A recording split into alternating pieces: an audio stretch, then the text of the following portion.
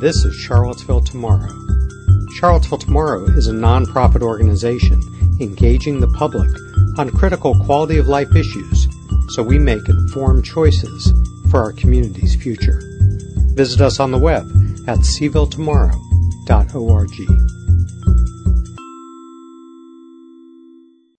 On November 7th, 2017, voters in the city of Charlottesville go to the polls to elect their representatives to 3 seats on the Charlottesville School Board. This recording is Tim Dodson's October 2nd, 2017 interview with incumbent Leah Puryear.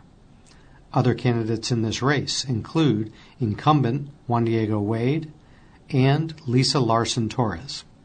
Ms. Puryear, thank you for participating in this interview with Charlottesville Tomorrow. The complete audio recording and written transcript for this interview will be available online. Information from this interview will be used in the compilation of the Nonpartisan Voter Guide being produced by Charlottesville Tomorrow. Charlottesville Tomorrow does not endorse any candidates, and our goal is to provide information to the public so they can make an informed vote on issues primarily related to land use, transportation, public education, and community design. As you are aware, the first 2 questions you will be asked have been provided in advance. For the others, you have been provided only the topic in advance. All school board candidates will be asked the same questions. We ask that you keep these questions confidential until all candidates have been interviewed. Each candidate will be provided an opportunity to review the excerpts selected for the voter guide before its publication. Are you ready to start? Yes, I am. Question 1. Please describe your past experience that qualifies you to be on the Charlottesville School Board. I feel my most important experience, in addition to currently being an incumbent, is the work that I do on a daily basis with the Upward Bound program at the University of Virginia. Our students are 150% of poverty, and we work with high school students to give them all of the opportunities, exposures, and experiences needed for a true college experience. They must graduate from high school on time. They must maintain a 2.8 or better GPA, and they must apply to colleges and universities in the United States or other locations. If they choose not to go to college, we want them to have an additional educational experience. So that could be in graphic art design, culinary arts, or things such as heating and air conditioning repair, computer technologies, and things of the like.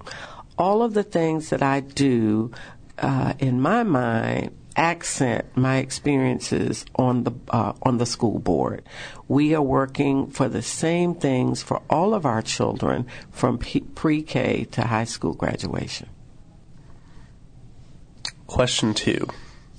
What is your top priority for action by the school board during the next 4 years? My priority is equity. I think most people presume that equality is equity, but it is not. And I see our division working toward equity. And equity is ensuring that every student that graduates from the Charlottesville City School Division is prepared to go out into the world to do something beyond high school, whether it's formalized training, whether it's a 2-year institution, a 4-year institution, or the real world of work. We want to ensure that all of our students are prepared. So equity is a top priority for me. Question 3. What are your priorities for the Charlottesville-Albemarle Technical Education Center, and should K-Tech build a new facility at Piedmont Virginia Community College? My priority for K-Tech is to see that our academies are fully developed and built out. In doing our strategic plan, the K-Tech board made a decision that we were going to go to the academy model. And so we have 4 academies. And our first academy, which is in the area of science and technology, is up and running and doing extremely well. And we want to build out our other 3, which will give us the latest and greatest information, education, and opportunities for our students. As you know, more and more people are deciding to become entrepreneurs. Well, you need certain skills to become an entrepreneur. You need to be able to market, you need to be able to manage, and you need to know what your skill is that you're doing. So if you decide that you want to have a startup, you need to have a plan. And we want to make sure that our academies address the needs of our students in order that they become dependent and independent, dependent on us from K-Tech to get the skills, and independent in order to go out and do the jobs that they're wanting to do. We are having currently discussions around our K-Tech board to leave it where it is or to move it to Piedmont. And there are advantages and disadvantages to both.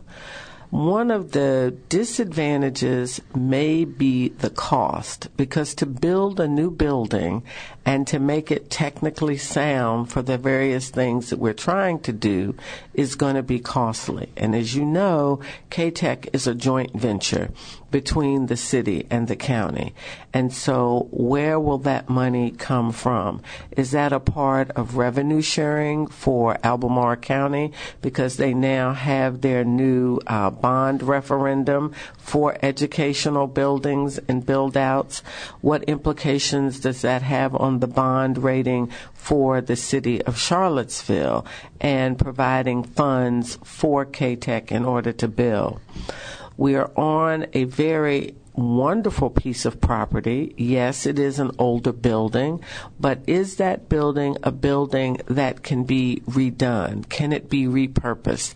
Can we gut it like we did for our current academy? And what will that actually mean? So I think that we need some hard and fast figures to build out where we are, improve the facility where we are, or to look at breaking ground somewhere else. And when you're looking at economies to scale and you're looking at the best things for students, I think money plays into it. I think we're doing an excellent job of rebranding K-Tech. People see career and technical education as a negative, but it is not, because there are various fields that are a part of career and technical education. So I think by revisiting it, rebranding it, and making it new and fresh, then we are building our numbers and we are building capacities. And new and fresh may not necessarily mean brand new. It may be an upgrade, as people will upgrade their homes and renovate their homes. Maybe our current structure needs an upgrade and renovation. But these are all things that we're going to take under consideration. We're looking at the monetary implications. We will put it out to our stakeholders. We will put it out to our students, our parents, and our instructors, and we will make the best decision for the Charlottesville-Albemarle Technical Center. Question 4. Name both a revenue item and an expense item in the school budget that you are concerned about, and tell us why. Well, on the revenue side, I must say the city of Charlottesville does a wonderful job. Our funding requests are always granted. We, in my mind, give valid reasons, and we can show where the money goes and how the money is spent. So my major concern with revenue is that the City Council continues to value education and continues to support our efforts to keep us in the forefront. We are a medium school division. There are some that are smaller. There are some that are larger. But our school division is growing. And I think the reason that we're growing is because we're building. And so with the new developments that are being built, families are buying, and their children will ultimately come to our school division. And so because we're growing, I think and I feel confident that City Council will see the need to continue to provide us the revenue that we need for our division to continue to be not only competitive in the Commonwealth, but competitive in the nation. On the expense side, I think our major expense that's going to be coming up is probably facilities. What are we going to do with our facilities? Our buildings are getting older. And yes, we do the maintenance, not we, the city school division, but the city of Charlottesville. And they do an excellent job of maintaining our buildings. But as I said earlier, things are changing on the educational forefront. And we are going to have to do some things to modernize the buildings in order that we keep up with all of the educational trends, and not fads, but trends that are going to help our students learn and become more competitive. So I am concerned that when those expenses come up and are presented, that they are seen in a positive light and not in a way of just, oh, the school board is asking for more money and this is a frivolous expense. Our buildings are getting older and we must keep them current. Question 5. What would you like to see changed about the way the school board and the superintendent do business both at its meetings and outside the public eye? This is a question that constantly comes up among those of us that are school board members.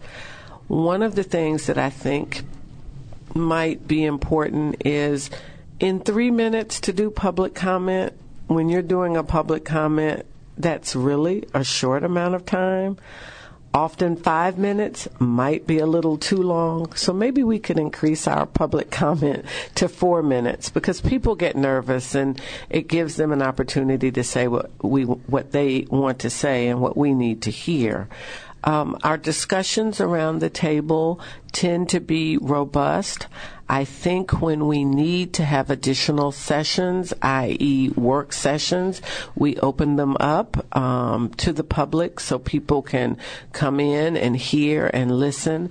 I do very much like when we have our important issues that we want to take out to the community, we do them via phone. I don't know exactly what the technological term would that be, but people can call in. So we're all sitting in a location, but you don't have to physically be present. And we can answer your questions, we can hear your concerns, and we can respond to them. And you then have a way of being a part of the conversation. We never want to discount anyone in our community. Charlottesville is an extremely participatory community, and we want all voices to be heard. So if you cannot come to a regularly scheduled school board meeting at 5 o'clock because of soccer practice or dinner, or you're working a second job and you have to be at the job at 7, you could call in maybe at 4 or 4:30. If it's dinner time, you could, step away from the dinner table and call the number and talk to us and express your concerns, because we really want to hear from you. Everyone's not comfortable in sending an email or writing a letter, and sometimes just to express yourself and make your voice be heard, I think is very, very important. outside of the general meetings and work sessions that we hold, I feel that when we have closed session, they're very productive. Dr. Atkins brings concerns to us. We have an opportunity to talk about them in closed session.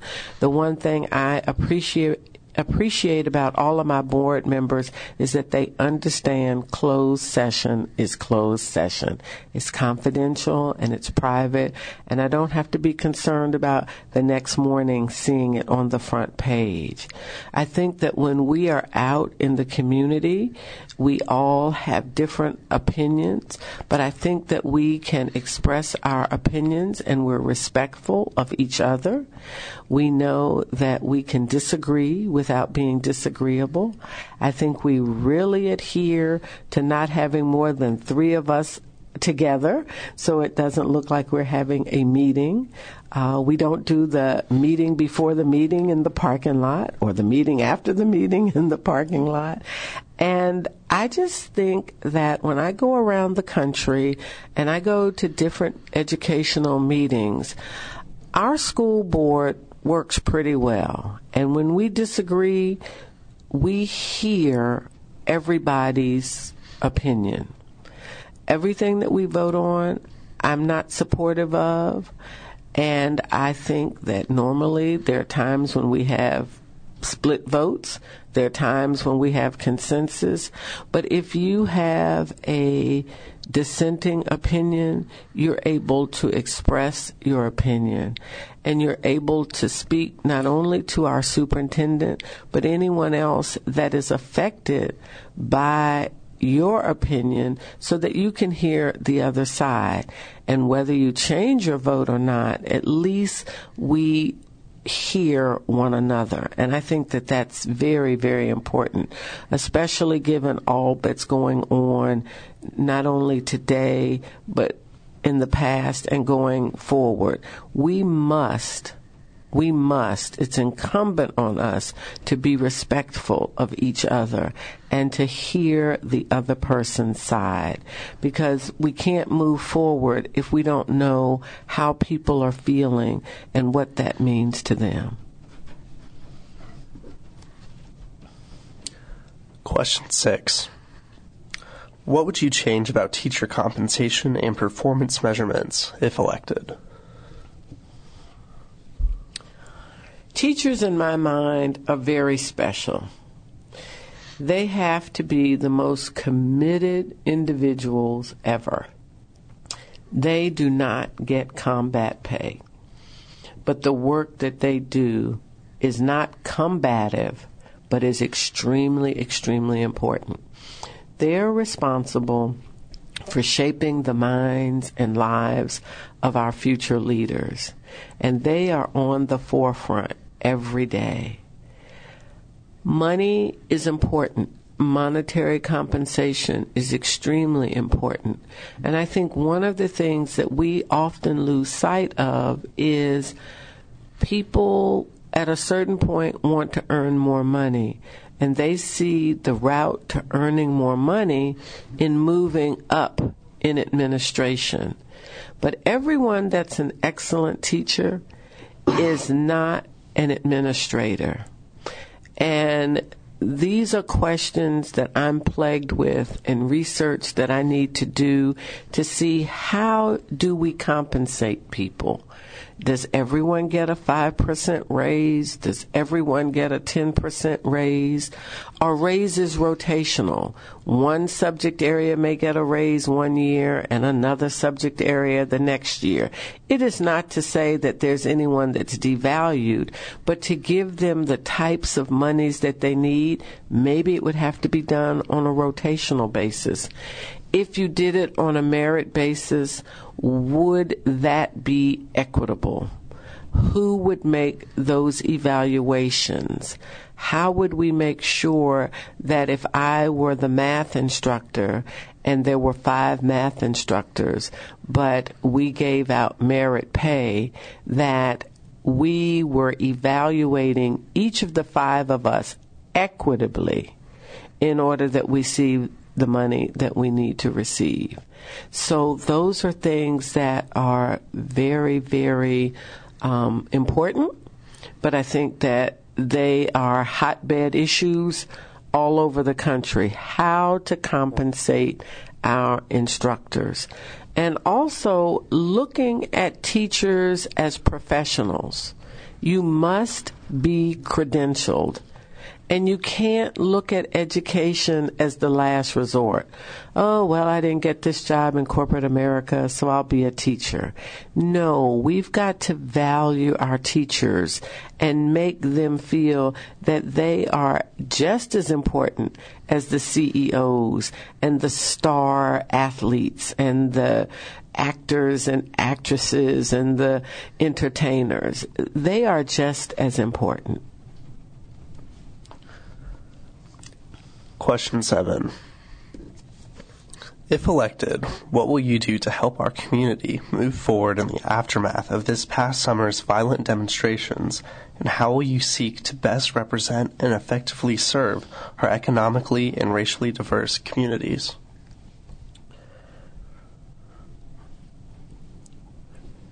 This past summer, for some, was more horrific than others. Having had the knowledge and experience of the race riots of 67 and 68, I was very surprised by the numbers of people that I have met that have never experienced anything of this magnitude.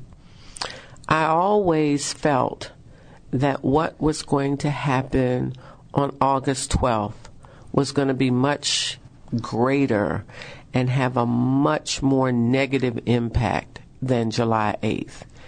Most people that I met were very, very concerned about the Ku Klux Klan on the 8th, and I was not. I was more concerned about the persons coming that were here on the 11th and 12th, because they represent hatred. And their hatred comes from a place of anger. The Confederate flag means a lot to some and not so much to others. But what has happened is we as people do not sit down and hear what the other person says. You have to listen. If you believe in the Confederate flag, don't scream and shout and holler.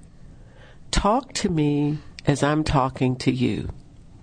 If I don't believe in the Confederate flag, I don't need to scream, shout, and holler. I need to sit and I need to talk to you. We need to listen to each other. The statues were not the issue. The issue was race and economics. Julian Bond said it best.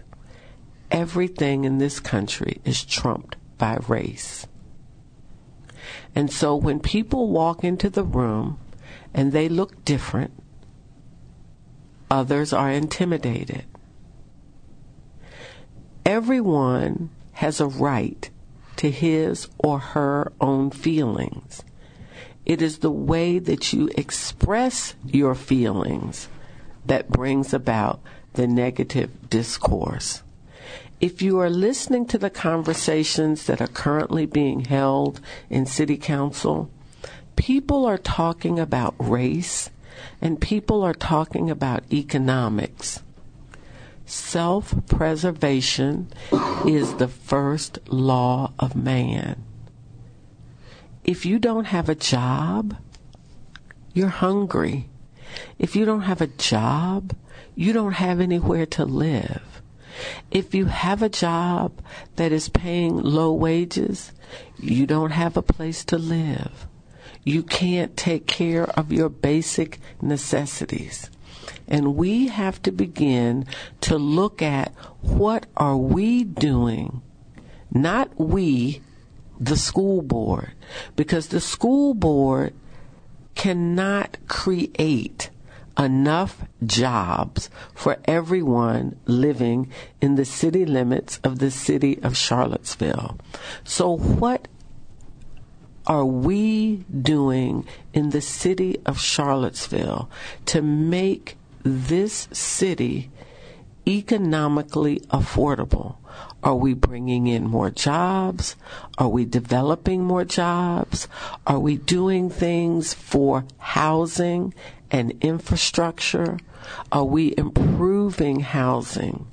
Are we ensuring that there's housing? The neighborhood in which I live just recently had a house go on the market for $499,000 plus.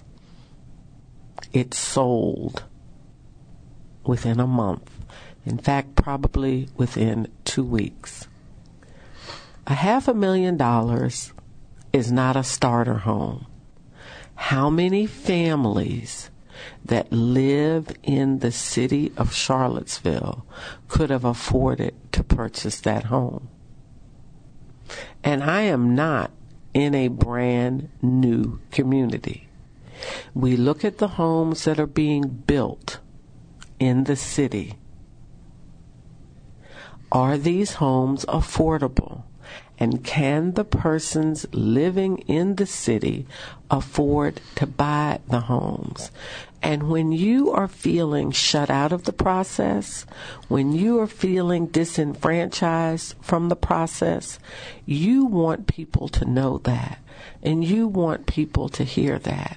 And I have spent my life as the director of Upward Bound, attempting and working diligently and tirelessly for my students to be heard and for their families to be heard. And I will continue to do that because our families that live in moderate income housing and low income housing and subsidized housing are important, and they cannot be discounted. You have no idea what I learn from my Upward Bound families and their friends that live in their communities. I am very fortunate, but what most people don't know is my mother's mother was not a college graduate.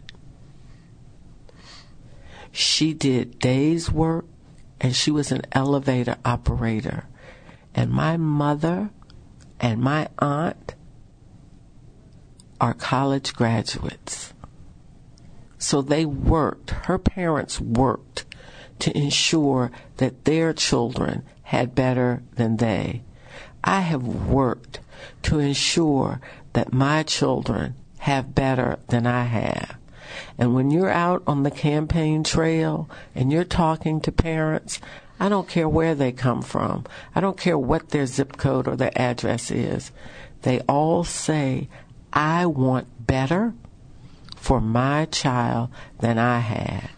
And my Upward Bound students, which are these students that we are talking about today, are having better than their parents. And their parents are in there. They're concerned. They ask the questions. And they're standing before us today at City Council and at School Board to say, hear us, help our children become important citizens, not only in Charlottesville, but in the country and in the world.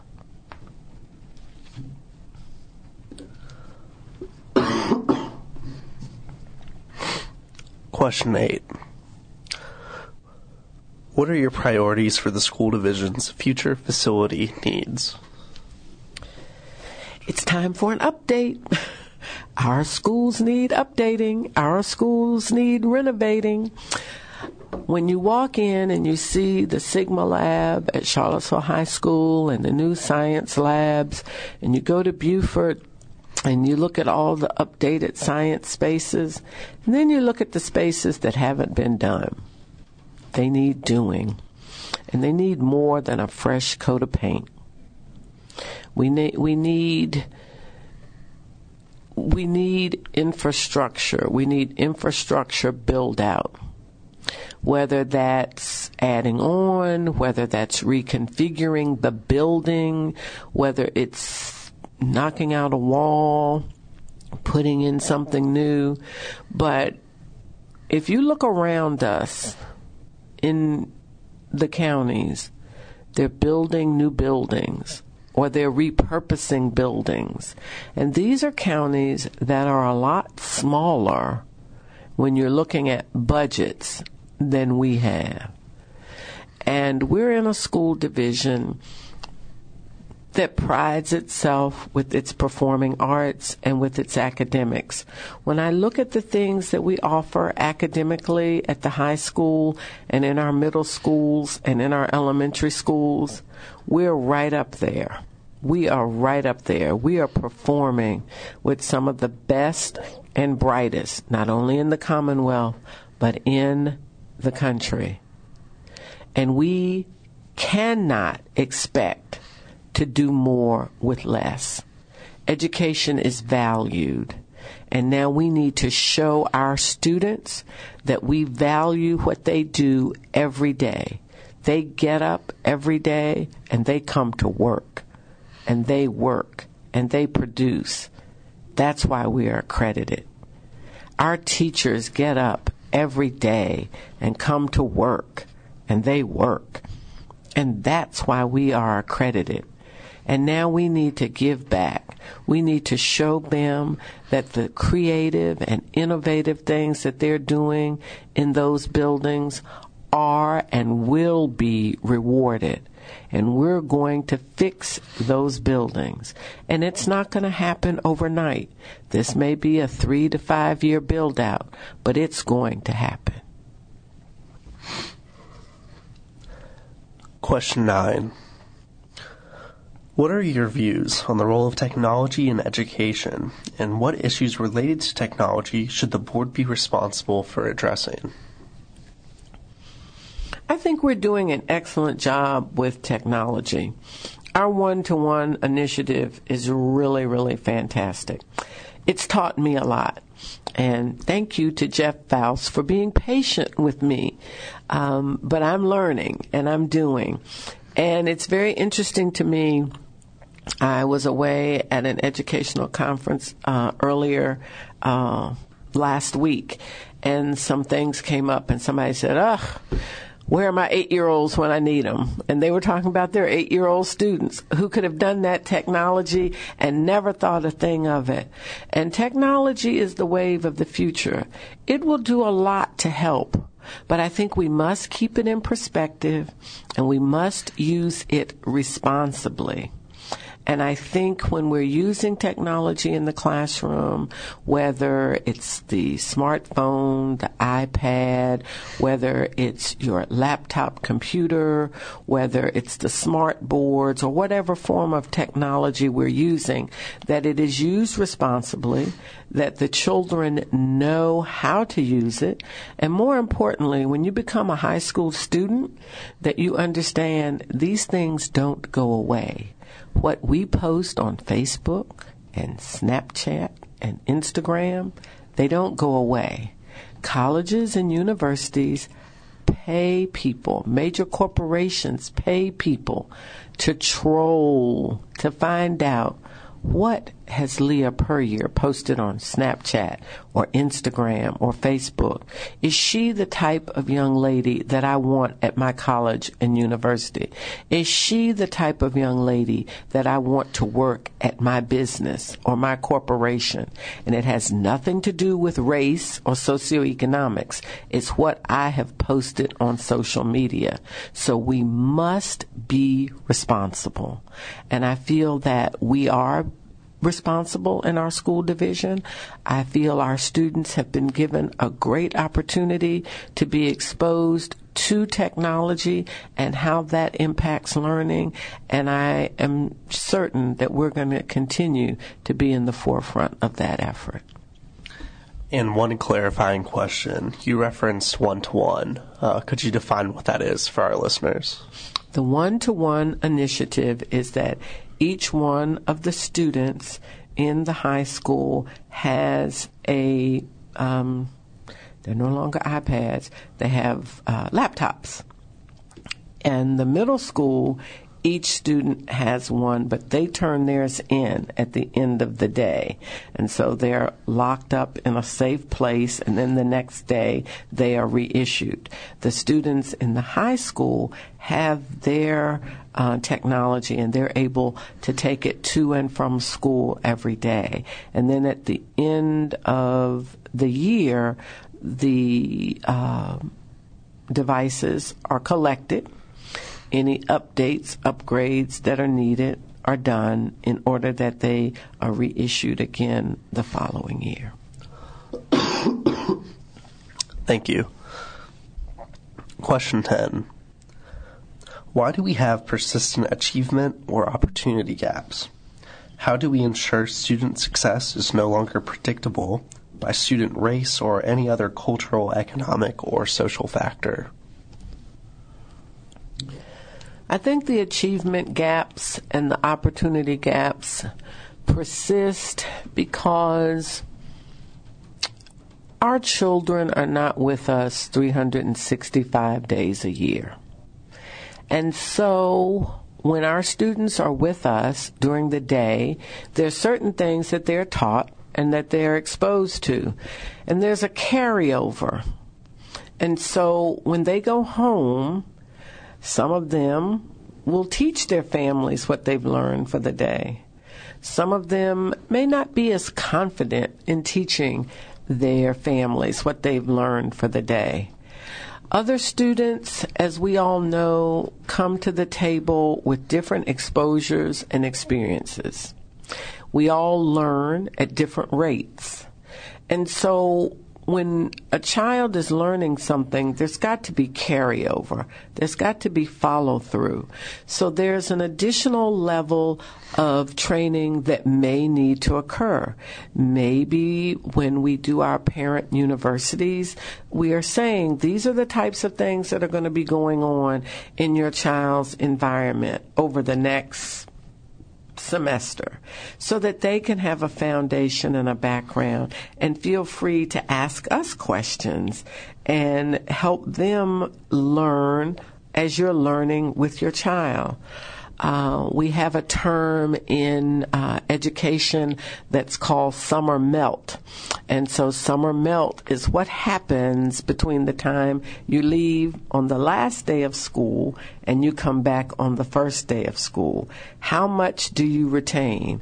Are you learning during the summer? Are you reading? Are you doing things that are going to spark the little brain cells to keep going, so that when you come in from the second grade to the third grade, you have retained second grade knowledge, so that when you start third grade, you're starting right there.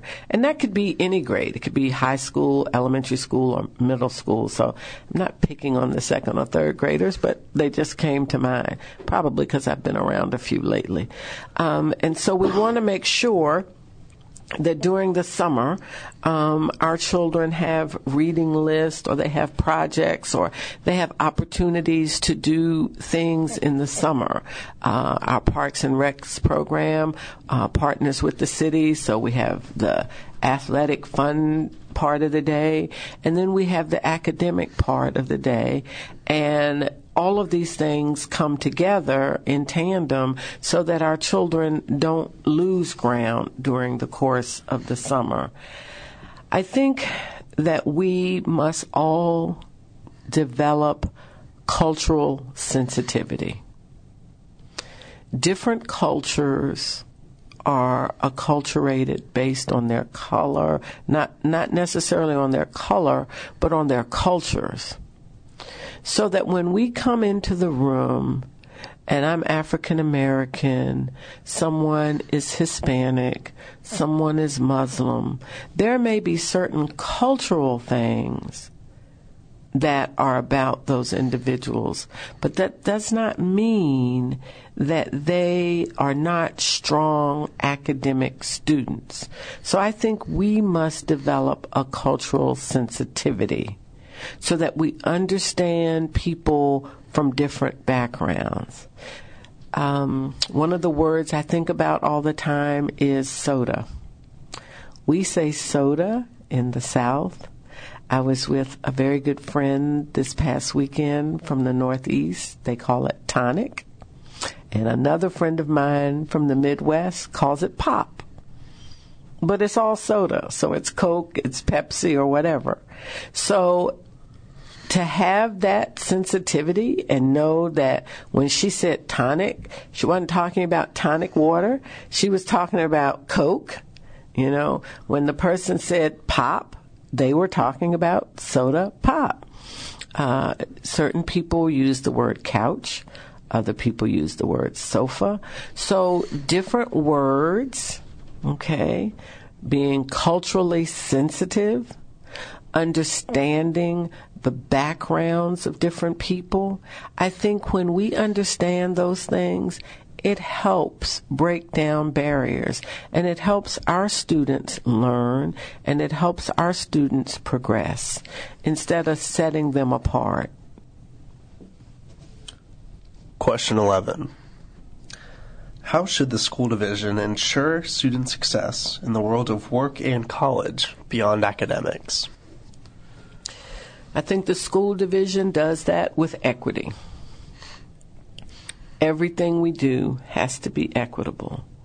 If I make a decision that I want to be the next executive chef at the Ritz-Carlton, then the skills that are learned have to be the same skills that are learned by everyone in the culinary arts program, so that everyone has the opportunity to become the executive chef or to own their own recording studio or to become the producer, to become the violinist, to become the next astrophysicist.